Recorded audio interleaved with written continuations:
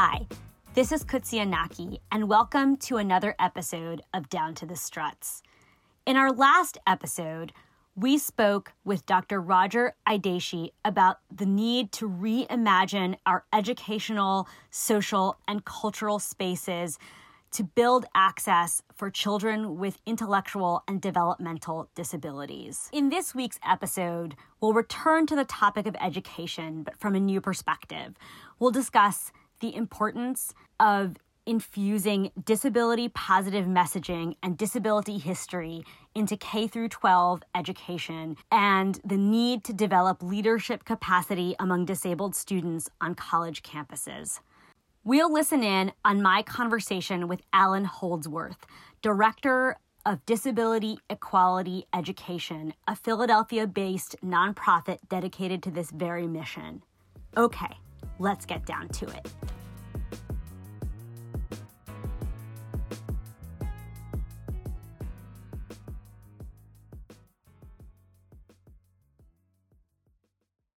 Thank you so much, Alan, for joining me on the podcast today. Can you start us off by telling us a little bit about your background and how you came to found the organization Disability Equality Education?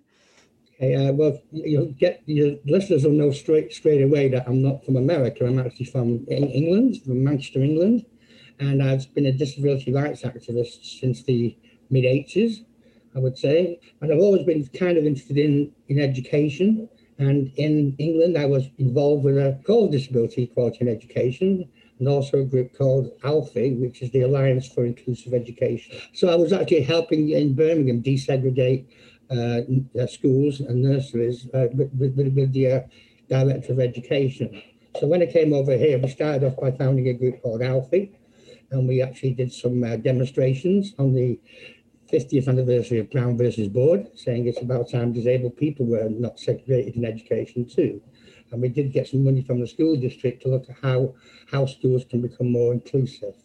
And then, well, almost 4 years ago now, we got a grant from the Pennsylvania Developmental Disabilities Council to actually challenge the stigma of disability in education. And our approach was to look at how we can create lessons that include disability, to identify resources that teachers can use, and also maybe creating a school calendar of events. So that, throughout the year, disability kind of pops up in the school curriculum and in the school program.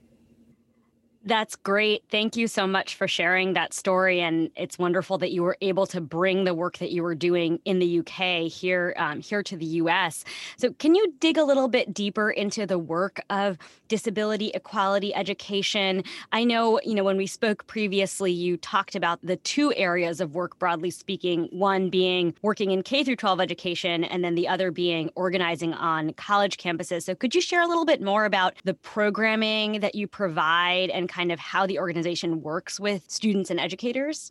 Okay, yeah. So we have created a website, and on the website we have lessons from K-12 which have been designed and developed and kind of approved by disabled people, because we felt that there's lots of stuff out there and it's not all good. So if we recommend the book, we've actually read it, and we think, yes, this is a fair representation of disabled people. From that, this is a free website. Teachers can go on and just download a lesson plan, which is aligned to the state standards. So it's already kind of been approved by the state, and some of them have actually been approved by national standards. And basically what we're trying to do is give the teachers a break from having to plan a lesson. So they just go on there. All the materials that teachers will need are there on the website. We've even got to the point now where we've downloaded some books, given we're into the COVID era, so people can actually read some of the books that we recommend.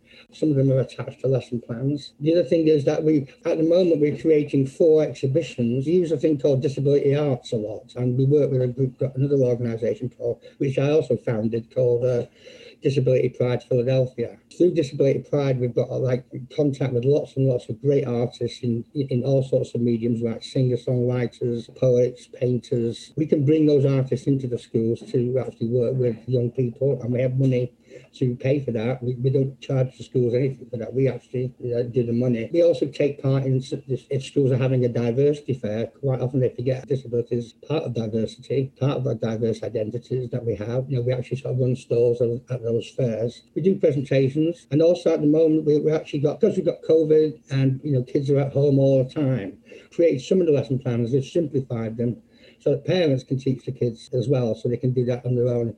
Most of those are around books. And what we're finding is why it's important to get disability into the curricula. If young people from K upwards begin to get disability in a way appropriate and is informed, then I think that will help to reduce the stigma of disability and all the misinformation and the ignorance that a lot of us have grown up with around disability issues. So that's what we do on the schools. And on the college level, obviously it's different in college because everyone's campuses are very different. So you have small campuses, you have huge campuses. In colleges, what we try to do is create two things in the main. One is a calendar of events, and I'll explain what that means in a minute. And then the other one is to actually help disabled students form groups within the college so that they become part of the college government. We help them with all the bylaws, and then those groups can then, access college funds. They can use the college auditorium, and we've done some really successful events through these groups. One of the things we've done for the last 3 years at a place called Millersville University in the centre of PA, we've got a really great partnership with them.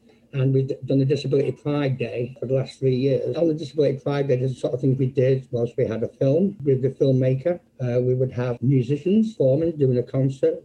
We did a march on the campus. We did an actual Pride march marching around the campus. And there's a street on Mills, just off Millersville campus, which is called Normal Street. So we had to take a picture standing on the Normal Street. We did some street art, 12-foot by 8-foot canvas, and then these little trays with paint in them. And what you do is you'd roll over in your wheelchair and you make a picture. So we call it like wheelchair art. But you could also use like a blind person who's got a cane with that little roller. You can use that as well. So we were using all these different implements, and then we just hung it up. And on the first one, they were very keen to do some sort of direct action in form of protest. So what we found was that the cafeteria, where the students would go for lunch, they have turnstiles which wheelchairs couldn't get through. So they had to go all the way around to do it. So everybody knew about it. The provost knew about it. The head of catering knew about it. But we just did this like faux protest, and it was really kind of cool. And next year when we went, guess what? The turnstiles were now accessible. So that was a really fun day. And then we had student groups came along, and they had their T-shirt. They made their own T-shirts and so on. So that's the kind of thing we've been offering other colleges as well. We also have, at the moment, we are creating 4 exhibitions, one for each, one for elementary, one for middle, one for high, and one for college. And these are being commissioned by disabled artists to actually be both virtual, but also, once this is over, hopefully, they'll be freestanding. Those exhibitions, in a sense, will help create a discussion. So, for instance, we did have one exhibition, which we've already done, which we've had up in one of the colleges, Bucks County Community College. And this is like a 22-tile exhibition. The tiles are about 2 foot by 2 foot, just a history timeline of disability from way back. I think we start off with sign language, and we end up with adapting DC into 2017, saving Obamacare. Everyone was seeing it. If you went to the cafeteria, that's where the exhibition was along that corridor. So we got a very good response from that. And both the groups on Millersville and at Bucks County have won the diversity award for the whole college. And this year we're planning things like film festivals, which are going to be coming up in March. Last year we did on the International Day of Disabled People, which is December the 3rd, if you didn't know, we did a thing called Thrive Aid. And this was a worldwide event. We had at least 8 countries tuning into it, and it was a whole day of mostly music, performers from disabled artists from all over the world. So we had people from Singapore, from Australia, people from England, Germany, Brazil. We got thousands and thousands of people watching that on the day as well. And it's creating kind of a climate of, a calendar of events, what we're really trying to do, so that disabled people and their issues are not invisible to the general public. That's so fantastic. Thank you for painting a picture of the work that you're doing, Alan. As myself, as a blind person, we never learned about disability history or talked about disability positive messages in school. And likewise, I never had this sort of mechanism and a resource to help organize students on campus. So your work is so important. It sounds to me, so right now, the focus is on Pennsylvania, so Pennsylvania school systems, and then also universities and colleges in Pennsylvania. Do you envision this model being replicated in other states? Is that something that has been sort of going on and spreading based on the work that you've been doing? Yeah, well, to be honest, with the website being free, anyone can access it. I mean, we have people from all over the world using the website resource. Of course, we're measured in terms of our grant, what we're doing in Pennsylvania, because it's a Pennsylvania grant. But to be honest with you, that doesn't seem to me, since we've been working on this, we know that other teachers are using it. We also post most of our lessons and some of our resources on a national website called Share My Lesson, which teachers use, and we're one of their main partners now. They really like what we do. I think they have about 1 million teachers who have signed up for that site, so that's good. And eventually we're going to upload all our lessons onto Share My Lesson, as well as have our own site. And then on Disability Pride, because we're in a COVID situation and we're all kind of at home, the advantage of that is we can get different groups from different colleges to actually meet on a Zoom call. So just like what we're doing kind of right now, there are some colleges where there's only like 2 people who are interested at the moment, but so they join in with other groups which are being more successful.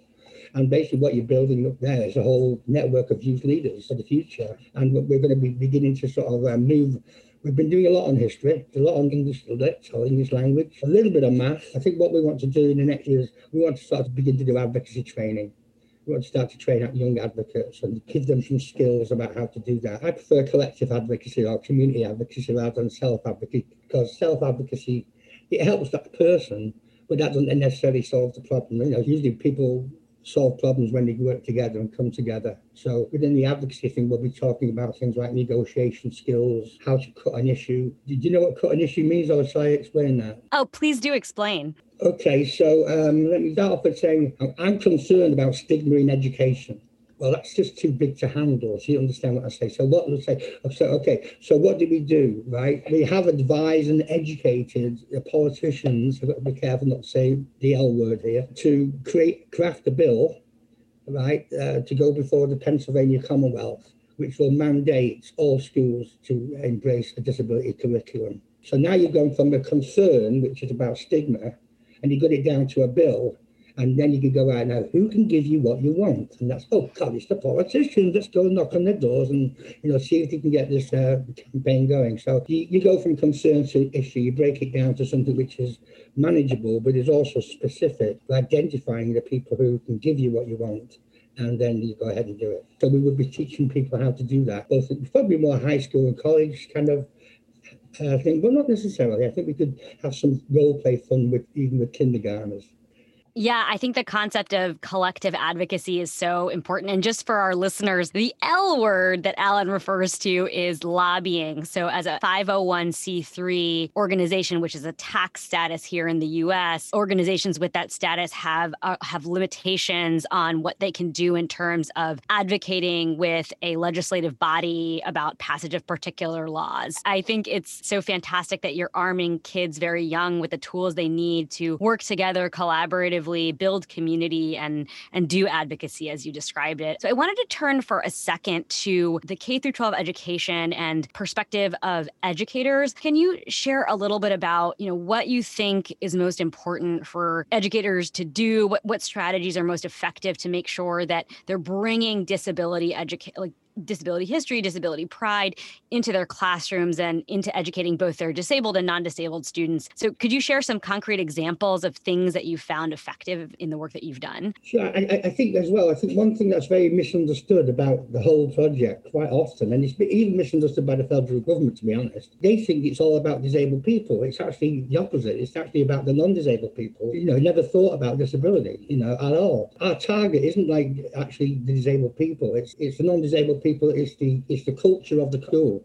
I think what we're trying to do is change the school culture. And one of the things we did very successfully in England is another concept called the whole school policy. So I unpack that a little bit. Yes, please do. I think the difference between America and England, in a way, is that Over here, you have a thing called IDEA, the Individuals with Disability Education Act. Your whole focus, and the focus I see, it's first of all, it's parent-driven, right? So it's mostly parents who are going to be involved in the activism. It's not the young people themselves. Those parents have probably just got as much stigma in them as anybody else, in a way. And also, it's usually about the individual. What inclusion seems to be in America, and I'm not saying it's all perfect in England by any means. I think the theory is your kid goes to kindergarten, and the kindergarten, if they're good, they have all the special ed teachers, they have speech therapists, physios, etc. And they all get it to make sure that kid who is the problem is then solved by what they do. So, if it's like, say, a blind kid goes into kindergarten, yeah, okay, everything's going to be moving, everything's going to be good. And then the blind kid gets into first grade, everything goes back. So it's like a bubble. You're going through a bubble. So things improve as the student's there in that particular situation. But then once that kid isn't there, so they may talk about being blind in kindergarten, and then the next group hasn't got any blind person, so they don't bother talking about it. So it kind of thinking about it like that. So a whole school policy means that you're not looking at it from that kind of perspective. You're looking at it from the actual school itself. And you're saying, okay, and when we say whole school, we mean whole school. We mean the bus driver. We mean, not having segregated transport to school on the bus, right? We mean the people, I would call them in England, dinner ladies, or the people who serve your lunch in your school refectory. Yeah, they are part of the plan, particularly the people who supervise playground activities in the breaks. That is a really crucial thing. That's where you make friends. So often the first thing I do when if I have a look at a school is I go into the playground, and if I see a bunch of disabled kids against the wall and everybody else doing everything else, I know that we've got some things to sort out here, whole school policy. Every single aspect of the school should have some sort of disability component into it, and that includes the curriculum and the activities that you do. You don't go on school trips which are inaccessible. And just some very simple things we've done. You'll like this one. This was for K to 3 grade in a school district. And we didn't do the lesson, but we wanted to observe teachers doing it. So we went up for a day and just sat there, actually just watching them do this lesson that we designed. It was around a book called Hello Dog, Goodbye Dog. And Hello Dog, Goodbye Dog. And we chose that because the story of the dog is the dog loves his kid. Right, the kid goes to school, and then the dog follows him to school and just tears the school up. Basically, the head principal's office everywhere. He eats all the food in the canteen and all that kind of stuff. So in the end, he decided to send him away to be trained, to go to college, the dog. So the dog becomes trained as a help dog, gets his little diploma, and then, he's very good and well behaved.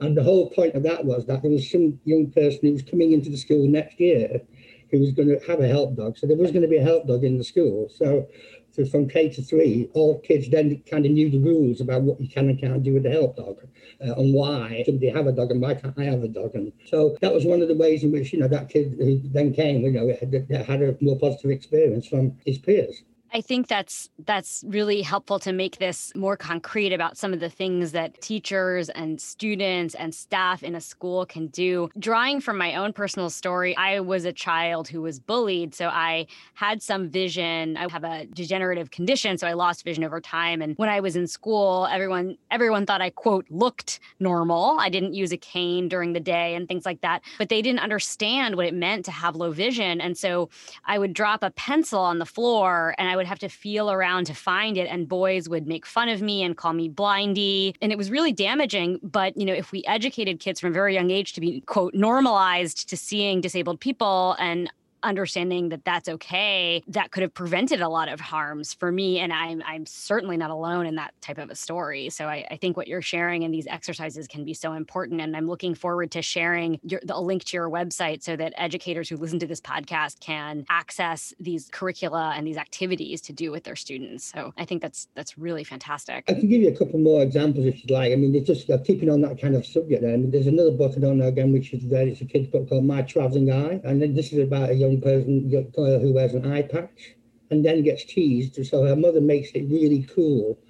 All the kids want this really kind of psychedelic eye patch. And that's another kind of book, again, to try and get the experience of disability out. A couple of days ago, we did a lesson called Dad and Me in the Morning, which is about a deaf boy and his father who go for a walk and watch the sunrise on the beach. It's a really good lesson because on each page of the book, there's different ways that people are communicating.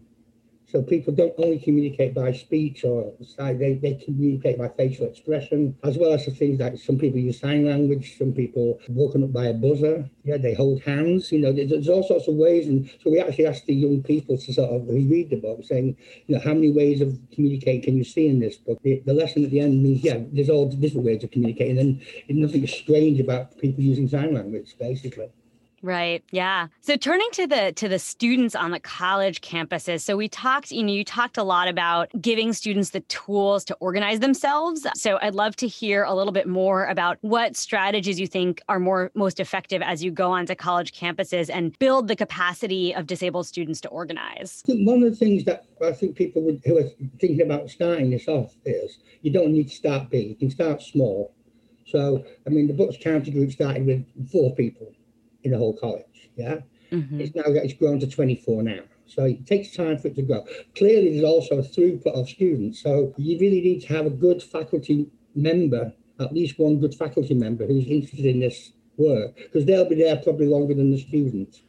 Because the students might be in the last year, they're really good, and then that student leaves, and it's like, oh, it's not so good number. I think that's part of, so you have to have that partnership between the student group and the faculty, and the faculty needs to want to do that. So we do have about 8 colleges now which have faculty members who are trying to help start groups, and they're all at different stages of development. I think the thing is that there needs to be a balance between what you would like them to do and what they would like to do. So one of the things that one of the groups did was they did an open mic night. They've also had a disability quiz, which I thought was really good. And they designed this. I didn't even give them this. They were designing this. I think there was 10 questions. I got 9 of them right. I thought I would get them all right. Do you know how many presidents of the United States have been disabled? I don't know the answer to that. What is it? It's 11. That's significant. Including George Washington. So there you go. That's 20% almost. Yeah. Quite amazing, really, when you think of it. One of the guys who wrote the Constitution, was also dyslexic. As well, so to dig into that. So anyway, they had the quiz. The open night night was really funny because some people get really good at singing, and other people. She said you have to bring a talent. So this one girl, she's just getting in and did handstands on the Zoom. anything would go, saying some of it's fun, and then some of it is about having things on campus that you want to sort of change. We had a lot of plans for some open air Pride events before COVID hit, and it was a real shame. So even though we can do them on COVID, eventually we'll get back in the classroom, and eventually they can go and have an impact on the smaller campuses. I think on the larger campuses, you're talking more about just creating a program of events, but also having a support group. Then one of the saddest things that happened was one of the students in one of the groups did die of COVID. And that group was really, really, really supportive of the family and of each other. If you ever want to know, why do you need a group? Well, that was a very, very good reason to have a group. They had a memorial service. The group had a T-shirt made with his face on it and stuff like that, and in memory of. And so some of it's fun stuff, and some of it's not so fun, but they kind of bond. They meet probably every 2 weeks, and they have to find a time when none of them's studying. So that's always kind of one of the problems that they have. It's important, I think, just because what we're not asking them to do is form a little club which doesn't impact the rest of the college. The club is there to impact the college, not just to be sort of insular and just being mutually supportive, which is great. But I think also it's about having things to do that actually, to the college. And some of these groups are actually quite open to having allies in the group. Mm-hmm. So it's not necessarily, you don't have to be disabled to be involved. You just have to realize that the group's being led by disabled people. I'm curious about, when you engage with students on a campus, how long is your engagement before they kind of start to run themselves? I don't know if there is a typical timeline and how have you observed the longevity of these groups once you kind of take a step back and let them lead and move forward? That's a good question. I think you just can't really put a time on it because people work in different ways. What you try and do is if I felt that they were not quite getting there, we try to be more involved. And by more involved, what that might mean is one of the college groups, they have I can't remember what you call them. When that first week of college, you say welcome to wherever, and it's like a fair, and it's like a club fair. So all the different clubs say come and sign up for the club fair. So then they're all in the kind of same room. So what we did for the Disability Club, we brought a disabled musician in to performance in this big, with all the clubs. So it was like, wow, it's a disabled person performing. That's really, isn't it? So it's like, that's cool, yeah. So they signed lots of people up on that day. And then, of course, then it's about whether they have to do all the work in terms of keeping the group informed about what's going on. So you need to find that person or those people, that group of people in the group who are prepared to, make sure that people are contacted about the meetings, if there's anything problems, that they should begin to do that. And it's a great skill for them to get. I mean, in terms of like college, it's a great thing to put on your resume once you leave. It really does depend on each group. At the moment, like the Millersville group, no, it's not going so good at the moment, right? No, it's not going so good. So we're talking a lot more with them at the moment. So, what else can you do? COVID's hard. It's hard because you're not like on college, you can't see each other. And so just making sure that the faculty members are also advising them about how to get into those events. So like when we're doing the film festival, which Millville is going to be part of, we will make sure that the disability clubs advertise, high and wide at that point. Yeah, and I love the point about having a faculty champion. I think that's really important because they will stay on as the students cycle through the school and they can develop a sort of foundational base and create longevity for a group. So I think that's a really important point. And I thought it was really interesting. Earlier, you were talking about how COVID has created this opportunity for student groups from different schools to connect virtually and learn from each other and build a kind of bigger network. So I think there's been so much that's been unexpected about the pandemic. And I think there are challenges that you described, like in terms of being able to be on campus, but then there's also opportunities, which is connecting with people you wouldn't otherwise because they're far away. So I think we're going to, in April, when things like, you've got to think about when finals are, but I think we're going to do a Saturday in April where we're going to have both faculty and students coming together from all the universities that we work with to talk about how they can, how their club's going, do they want to set up a club and so on, yeah? Mm-hmm. And then have the young people talking about what they do in their clubs and you can share any ideas about what these clubs can do, because they have to do something. There's no point in having a club if you don't really do anything. And I think young people have the better ideas than we do, to be honest. So we're really excited about that. I mean, I haven't quite set a date for that. I think it's going to be whatever the second Saturdays in April, something like that. I'm really excited about that. That will be like statewide. I mean, anyone can, any universities, any faculty, most is probably faculty members from each university getting involved and finding out what we do.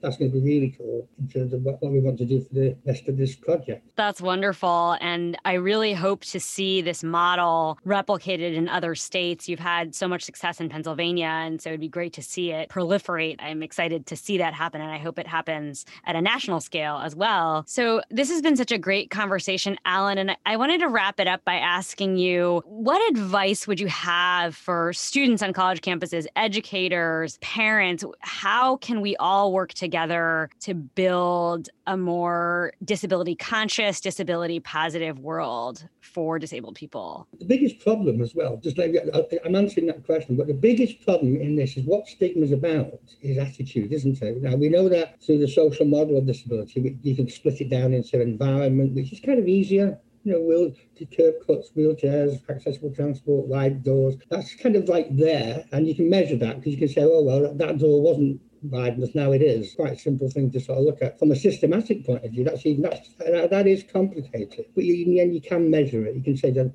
this school has developed more inclusive practice. But what you can't do is measure attitude change. It's really hard. So what you have to do is actually, create a climate of inclusion, basically. And you create a climate of inclusion by having disability in all aspects of what you do. So I think the more resources we can put out there for parents, for teachers, the more they have at their disposal, which they haven't got to create because it's already there. So from a national perspective, we did some research. We didn't want to reinvent the wheel. When we started out this, we thought, well, maybe some other state has already got this curriculum, but they haven't. Some of them have got some bits of it. There's some nice stuff going on up in Seattle. There's a little bit good stuff going on up in Boston, but we've used some of that. We talked to them and we've shared each other's resources. An inclusion environment, a whole school policy.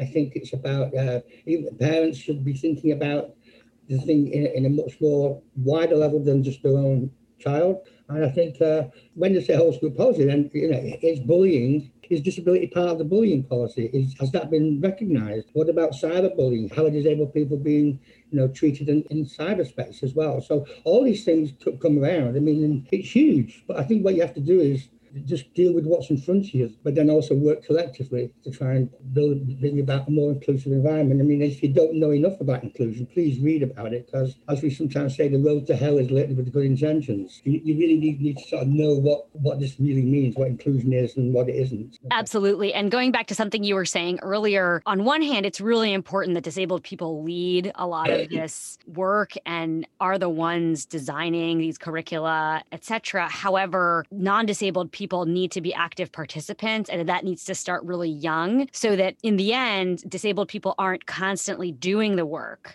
of having to fight for inclusion. If you have, say, a non-disabled student who's been educated in this disability positive, disability conscious environment, when they go to their workplace, when they go to their civic organizations, in whatever they do, they'll be conscious and they'll be part of the solution rather than part of the problem, right? Exactly, yeah. And I think that's really is like you say, because I mean, at the end of the day, you leave school, you leave with either information or ignorance. We prefer them to leave with information about disabled people rather than ignorance. And I think that's like the biggest challenge. It's a big thing.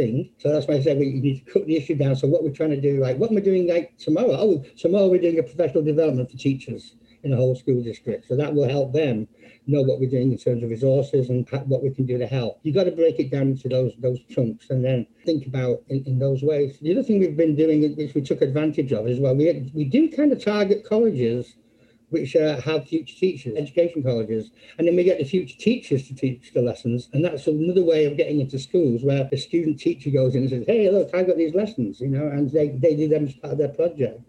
So that's another successful thing we've done. We've done that with over 120 future teachers. That is such an important point, and I'm really glad you brought that up. What they need to know, they can take that into their work as well. Well, this has been such a great conversation. Thank you so much, Alan, for taking the time to speak with me. No problem. Loved it. Yeah, love to do it again.